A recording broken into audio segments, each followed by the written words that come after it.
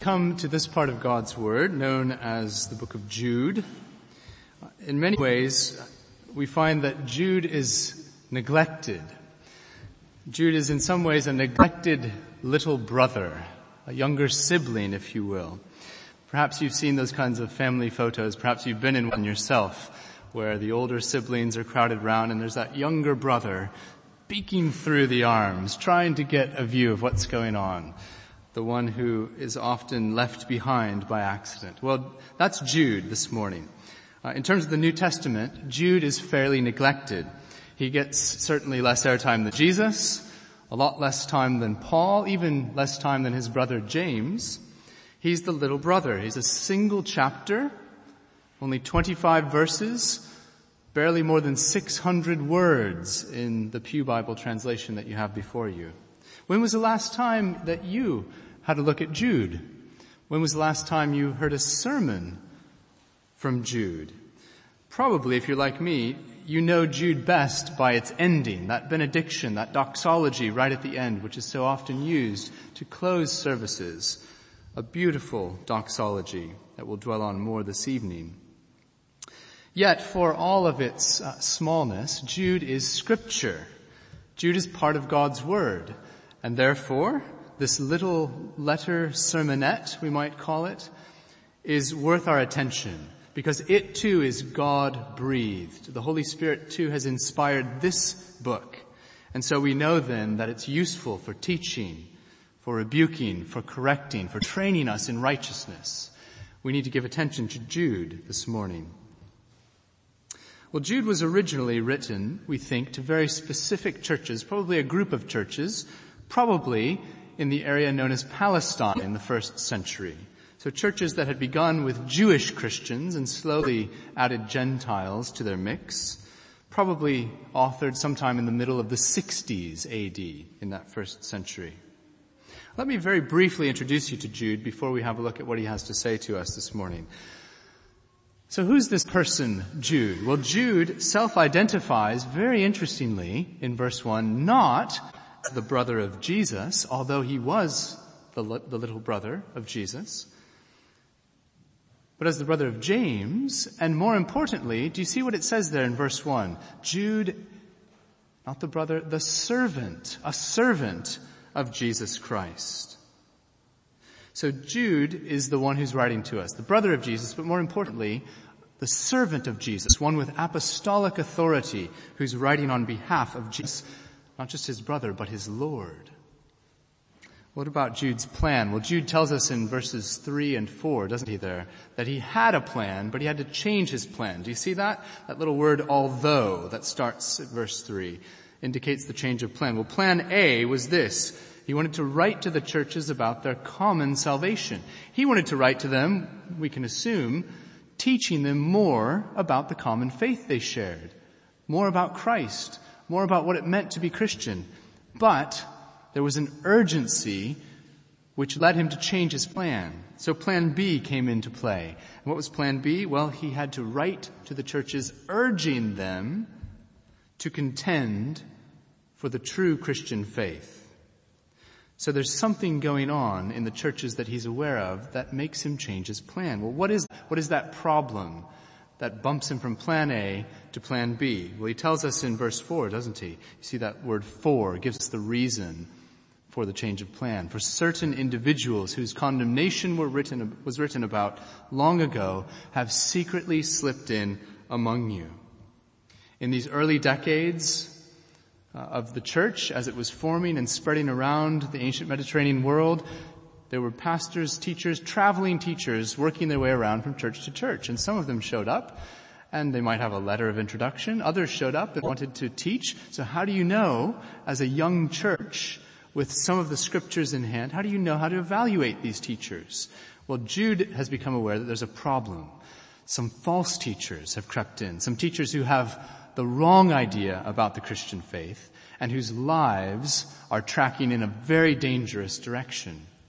That's the problem that Jude was aware of. And so he writes this little letter. And he writes it, we called it a letter sermonette just a moment ago. He writes it almost like a letter. Do you see the letter opening? This is like lots of other letters in the New Testament, isn't it?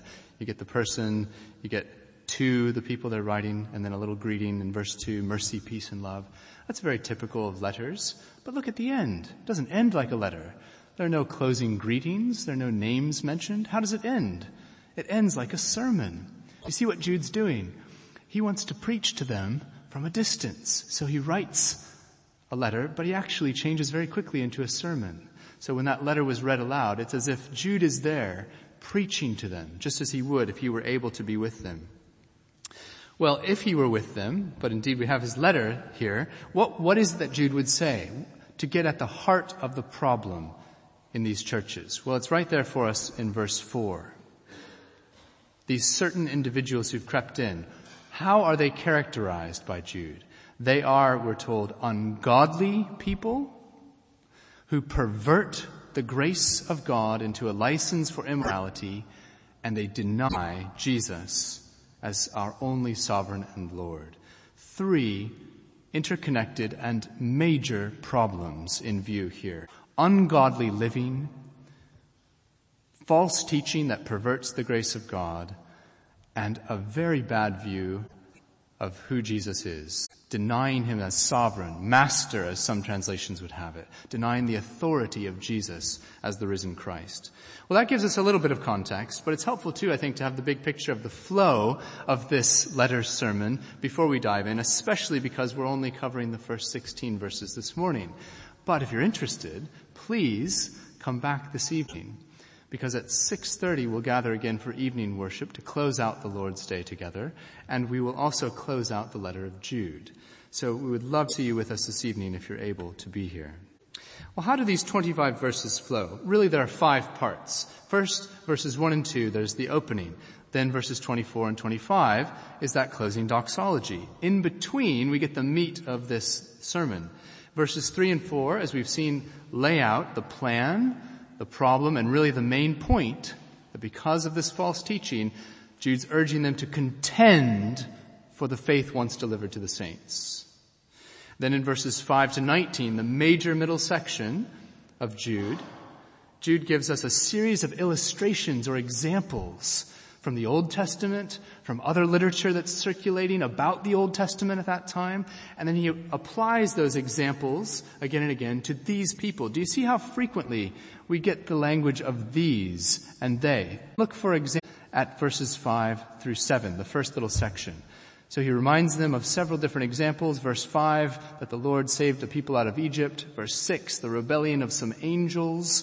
Verse 7, Sodom and Gomorrah. Lots of examples. And then what does he do? The end of verse 7, they served. He applies those examples to these false teachers. He does it again then in verses 8 through 11. And again. So the middle section of this letter is a continual series of illustrations and examples applied to these features, so that Jude's listeners in the churches are able better to understand the danger and recognize the danger of their false teaching, so that they can fulfill the main appeal in verse 3, contend for the faith. Well, that takes us through verse 19. And then verses 20 to 23, in many ways, are the climax of the entire sermon. This is the end. This is the application that Jude has in mind. It supplies all the detail about how we are meant to contend for the faith properly. Well, that's the flow of the big picture. This morning we're going to work our way up through verse 16. We want to keep the big picture in mind, and I would suggest one way to do so is to think of it in these terms. The message of Jude, in many ways, boils down to this. Christians are called and kept to contend. Do you hear that? They're called and they're kept to contend. Christians are called by God. They are kept in Christ and for Christ in order that they might contend for the faith once delivered to the saints. That, in a nutshell, is the message of Jude. Now, even in a small letter like Jude, there's a lot of rich detail, of course, that we won't be able to cover this morning or even this evening. But in order to draw this together, that we are called and kept to contend, we want to look at this in 4 brief sections. First of all, that we have a common faith. Secondly, there's a common attitude, a mistaken one, as we'll see. Thirdly, there is a common error that many people make. And finally, we are called to contend. Let's begin with a common faith. Well, many of you have heard before, and some of you may even know from experience, that the best way to spot the counterfeit is what? To have an intimate knowledge of the true thing. So if you work with coins or you work with money, those who can spot a counterfeit coin or a counterfeit bill can do so because they have studied intimately the real thing. They've spent hours getting to know the nuances of design, the different features. Well, there's a recent example of this really paying off, actually, in ways that matter to us as Christians.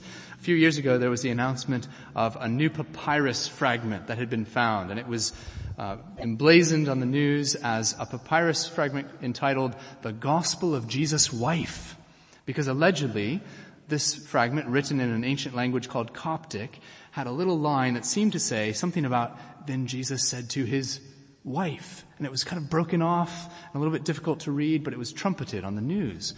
Does this mean Jesus had a wife? Does this up and overturn everything that we've thought about Jesus historically that's delivered to us as the common faith? Well, a few years later now, scholars have definitively proved that this is a forgery. How did they do so? Well, they did so by a close examination of the writing, of the grammar that it was written in, of the features, the material on which it was written, and all of that has led them to realize now that this was a very clever forgery, that someone found a scrap of papyrus from the 8th century and very carefully made it look as if this were an ancient Coptic text. It's false. But how do we know it's false? Because originally the experts told us it was true. Well, we know it's false because those who are gifted by the Lord to do so have studied the real thing faithfully. The same applies for us as we approach the common salvation, the common faith that we have received. We've got to know the real thing if we're going to know the counterfeit when we see it. And you see in verse 4, that's what this problem is all about. These ungodly teachers have perverted, they've twisted, they've distorted the grace of our God. Well, then that means we better know what grace is so that when we see it twisted and distorted, we can recognize it, doesn't it? Do you know what grace is? How would you define the gospel of grace? And how would you know if it's been distorted? Well, grace is often defined as unmerited favor, isn't it? Something that we don't deserve. And that is true insofar as it goes. But perhaps even better is if we say that grace is dismerited favor. What's the difference in the prefix there? Dis versus un. Well, it's this. It's not just we deserve God's free gift of salvation in Christ. It's that we actually deserved the opposite. That when we deserved curse from God, He's given us blessing. That when we deserved death, He's given us life.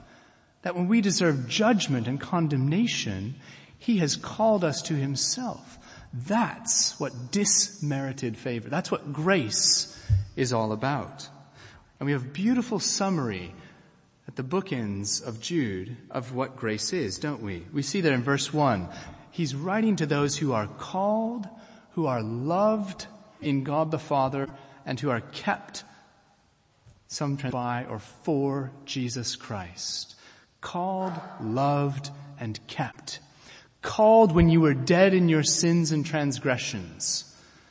Called by God, loved by Him, brought by Him into relationship, and kept by Him for Christ. Look at verse 21 as we come toward the end of this little letter. Keep yourselves in God's love as you wait for the mercy of the Lord Jesus Christ to bring you to eternal life. That's what the grace of the gospel is also about, isn't it? That we have the hope of eternal life because God has had mercy upon us in Christ when we deserved the very opposite. And then, of course, verse 25 as we finish, the only God, our Savior. Jude knows, along with all the other apostolic writings, that there is only one God and Savior. There is only one way to be saved from our sins, and that is by the God and Father of our Lord Jesus Christ. This, brothers and sisters, is the Christian gospel of grace, the common faith, the common salvation, once for all delivered to the saints. And this is the substructure of everything Jude writes as he begins to address the problem. It's just there under the surface. Do you see what he says in verse 5? You already know all this, but I want to remind you. And again in verse 17, remember what the apostles of our Lord foretold. He intends that they will know these things, but that they will call them to remembrance, because it's by knowing what true grace is that they will be able to spot the counterfeit. Well, that's the common faith, the common salvation that we've received. But there's also a common attitude which characterizes these false teachers from verse 4 onward. And it centers around this idea that they pervert or distort the grace of God, misconstrue the grace of God. How do they do that? Well, what are we told in verse 4? Into a license for immorality. These teachers consider themselves not to be set free from sin, but to be set free for themselves and for the fulfillment of their own desires. But this is not grace, is it? This is not grace. Yes, grace is good news. We're set free. We're set free from our sin. We're set free from the curse that was hanging over us. We're set free and given power to actually begin to change our lives, to change our habits by the Holy Spirit of the Lord Jesus. But of course that's freedom for holiness, isn't it? Not freedom for self-indulgence. This has always been a problem. Paul faced the same objection, didn't he, in Romans and Galatians. So in Romans 6, chapter 6, verses 1 and 2, we read, "What then shall we say? Shall we go on sinning that grace may increase?" Paul anticipates what some objections to his gospel might be. It sounds so radical and so free that some might say, well, so do we just go on sinning? We're set free? What does Paul say? By no means, in as strong terms as he can say it. By no means. We are those, he says, who have died to sin. How can we live in it any longer? So grace is a gift. Yes, it's a gift of freedom, but it's freedom from sin and freedom for God, not for self. And that's what these teachers have twisted, perverted, and misconstrued. In verses 8 to 10, we're told that these teachers, by misconstruing grace, they also reject several things. They reject the authority of God. They claim to have their own dreams, don't they, in verse 8, that guide them, their own private spiritual revelation. They reject the law of Moses. That's what it means there at the end of verse 8 when it says, heap abuse upon celestial beings. This is a tradition we see elsewhere in Hebrews chapter 2, that the angels were present at Mount Sinai when God gave Moses the law. And of course in verse 9 he goes on to talk about Moses, doesn't he? What they're rejecting here is the authority of God's holy law. But they also reject the Lord Jesus himself, don't they? According to verse 4, they deny Jesus Christ, our only sovereign and Lord. Well, in verse 11, there's a nice illustration here that characterizes them. In fact, a triple illustration. Jude's a preacher. He likes threes, doesn't he? He likes these triplets as you read through. You see the triplet in verse 11. They've taken the way of Cain. They've rushed for profit into Balaam's error. They have been destroyed in Korah's rebellion. Jude expects us to know our Bibles well. If those names ring bells for you, get yourself a Bible that has footnotes that takes you to those texts and go home and read those texts this week, and it will give you more perspective on what Jude is talking about. Let's take one just for example. Let's take that third one, Korah's rebellion. If you have your Bible, flip all the way back to the early part to the book of Numbers. In Numbers chapter 16, we find the story about Korah's rebellion. In verses 1 to 5, we read this: Korah, son of Izhar, the son of Kohath, son of Levi, and certain Reubenites, Dathan and Abiram, sons of Eliab, and On, son of Peleth, became insolent. An arrogant rebellion here. And they rose up against Moses.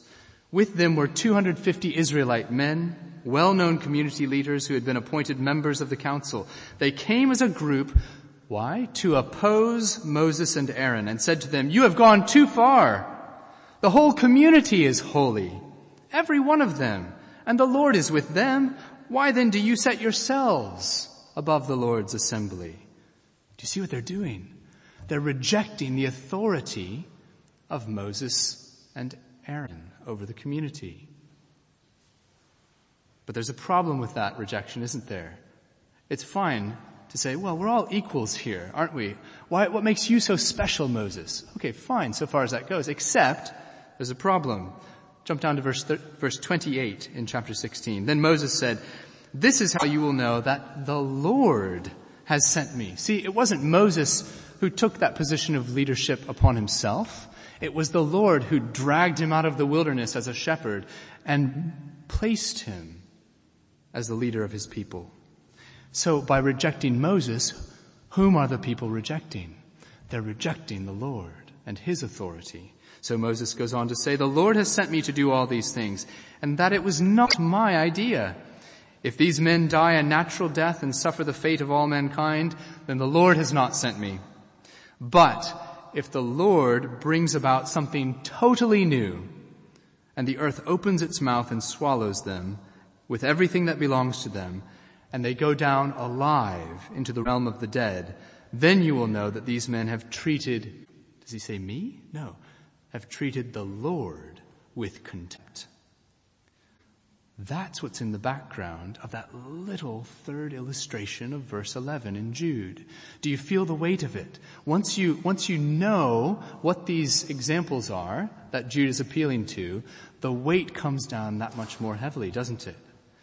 These are the ones, these false teachers, Jude says, are the ones who have been destroyed. Do you see that? He speaks of it as if it's already taken place. They have been destroyed in Korah's rebellion because they too are rebellious, and they too are rejecting the Lord when they reject Moses, when they reject the prophets and the apostles, when they reject the Lord Jesus Christ as master. Now, there's a big word for such people. And so those of you who are the children here this morning have the worksheets. This is the big word. The rest of you can act like you know it, even if you don't know the word. The big word is antinomian. Antinomian. A-N-T-I-N-O-M-I-A-N. What does that mean? Well, anti, right? It's against something. Nomos is the Greek word for law. So antinomian is the rejection of the authority, particularly of God's law. And it's a particular problem for those who pervert or distort the grace of God, the gospel of grace, just as these false teachers are doing. And they go on to reject God's law and to say we don't have to live under that anymore. We don't have to live lives that please God with holiness. We are free to do whatever we like. But Jude, along with the rest of the Bible, says, no. Yes, you were saved by grace through faith. Yes, it's a completely free gift. Yes, the Lord is still working in you freely by his grace to transform you day by day. But that is a grace that's been given to set you free for holiness, not from it. So antinomianism has no place in the church. And if we know the gospel of grace, the beautiful thing is we won't misconstrue it in this way.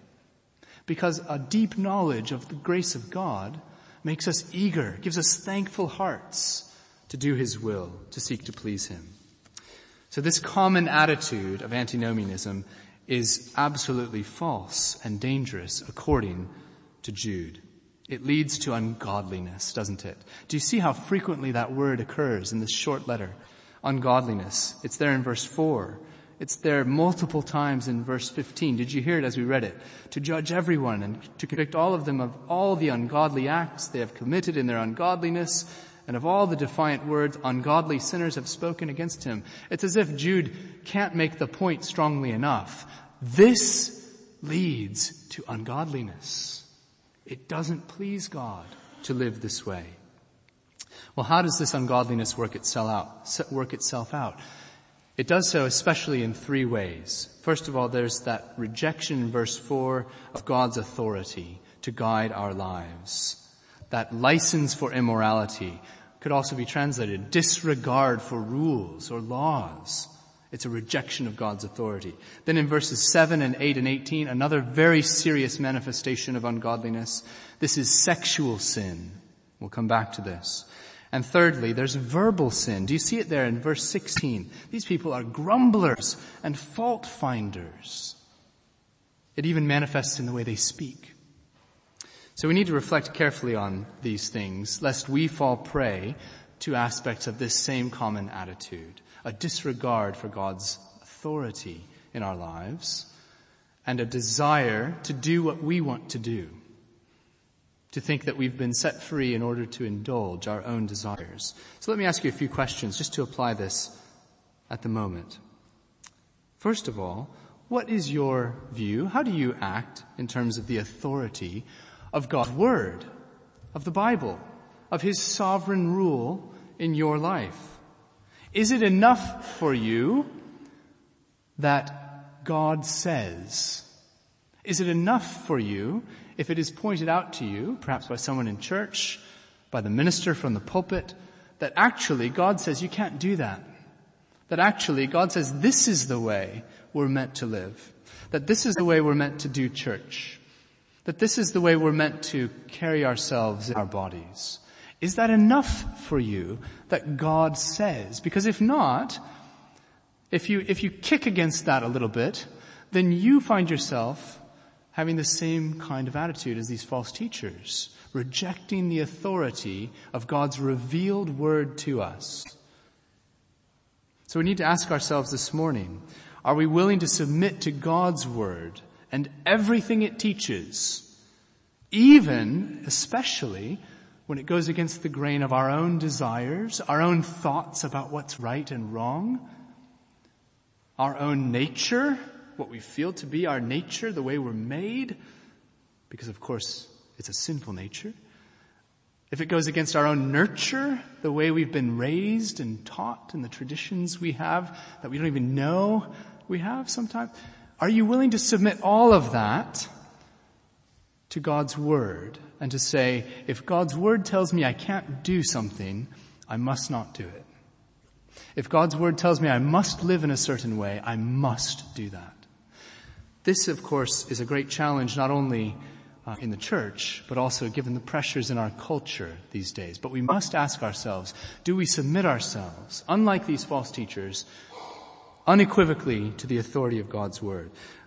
Follows on from that then, how do we view our own bodies? Because that's central, isn't it? Sexual immorality is central to the lifestyle of these teachers and to the results of their teaching.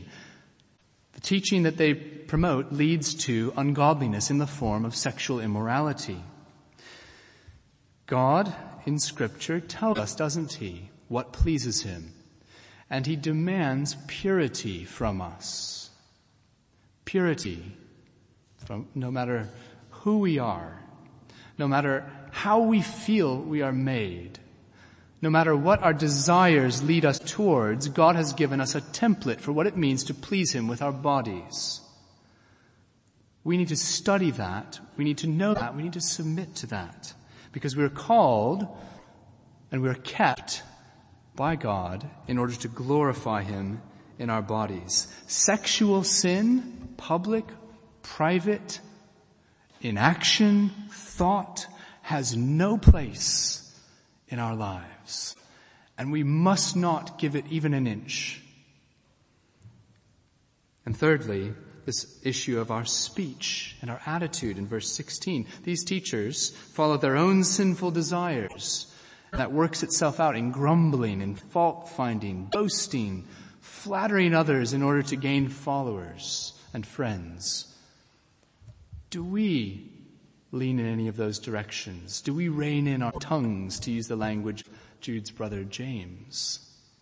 Or do we think that we get to say whatever we want to say, however we want to say it? We need to submit our tongues to the Lord as well. Well, there's lots of food for thought there that convicts us, but we need to finish here briefly. So we've seen there's a common salvation, a common attitude, misconception of antinomianism, and the last 2 points, very briefly, are a common error and this call to contend. What is the common error? Well, the common error is very simply this. These false teachers were partially motivated by the fact that they thought there would not be a final judgment that would hold them accountable before the Lord. Jude says they're wrong, doesn't he? Look at verses 14 and 15.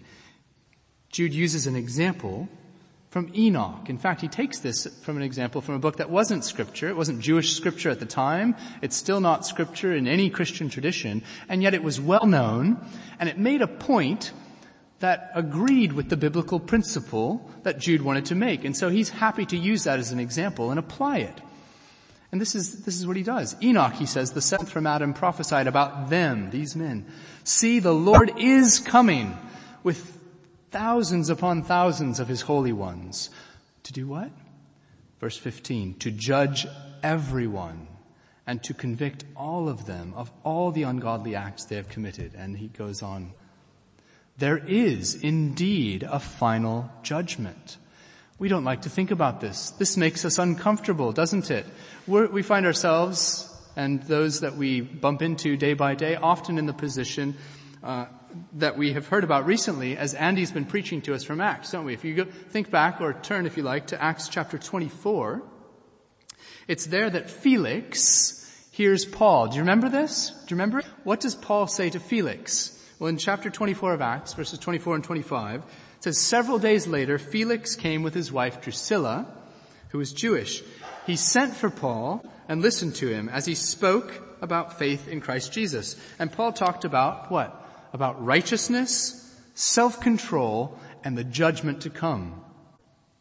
What's Felix's reaction? Felix was afraid and said, that's enough for now. You may leave. I'll call you back when it's convenient. It made him incredibly uncomfortable to think about the fact that there will be a day, a final day of judgment on which we all stand before the Lord of glory who made heaven and earth and give account for ourselves. This is what God's word teaches. And these teachers didn't believe it. They were wrong. And that error was a grave error. So finally, Jude moves from these churches and the Christians in these churches to understand the grace of God, what it means to recognize it when it's twisted, and he issues to them this call to contend for the faith. This in verse 3, which returns into view in the climax of verses 20 to 23, is really the main point of the letter. Now again, I'll say it. Please join us this evening when we will continue on and talk a lot more about this part of the letter. All I will say for now is this, that Jude uses here an interesting word, really a metaphor from athletics, ancient athletics, to talk about contending. It's the idea of training, competing with vigor. So I used to be a runner. Now I'm trying to make a re-entry into running, as I see 40 on the near horizon, and I'm finding that my body rebels against this. So I've been telling my boys about this recently, what it means to try to contend. We have a park run near our house every Saturday. And so I was out there yesterday morning running a 5K, feeling the pain, trying to contend, and talking to my boys afterwards saying, yeah, it's hard. It's difficult because you have to train. You got to get yourself ready. You've got to push through, and then you've got to compete, right? Because there are others. It's not just you out there in the race. You've got to try not to be left behind. That's what it means to contend. It's a difficult thing. It's a struggle. And this is what Jude calls us to do, to contend for the faith once delivered to the saints. It's not enough to passively take in and intellectually to understand what our common faith is. We are called to contend for that faith. And we're called to contend for it in a positive sense of learning more and more about the riches of God's grace in Christ, but also to contend against those who would deny Christ and who would distort grace. That's why we get this central example in verse 9 of Michael, the archangel. And this is a very complicated little bit, but here's what's going on there. Michael, as he is engaging with the devil over the body of Moses, again taken from contemporary literature in the first century that was not part of the Bible, Jude tells us he does not condemn the devil. He doesn't judge the devil. Instead, he rebukes him in the name of the Lord. And so we learn from Jude here and later that we are called to contend, but not to condemn. Only the Lord is judge. We are those who, under his authority, have to contend for the faith. But our job is not to judge people, to pronounce God's judgment upon them. Our job is to let his word pronounce judgment upon them and to call them to repentance and faith. That's the manner in which we are called to contend. We contend, but only God condemns. We'll talk more about that this evening. Well, let's close with this thought. We've seen that Jude, as Jesus' little brother, but even more importantly as his servant, is neglected, but we ought to pay more attention to what he has to teach us. Jude teaches us that God has called us by grace to himself. He is keeping us by his grace in Christ, and he's called us to contend for the faith once delivered to the saints. May God in his grace grant that we may do so faithfully. Let us pray.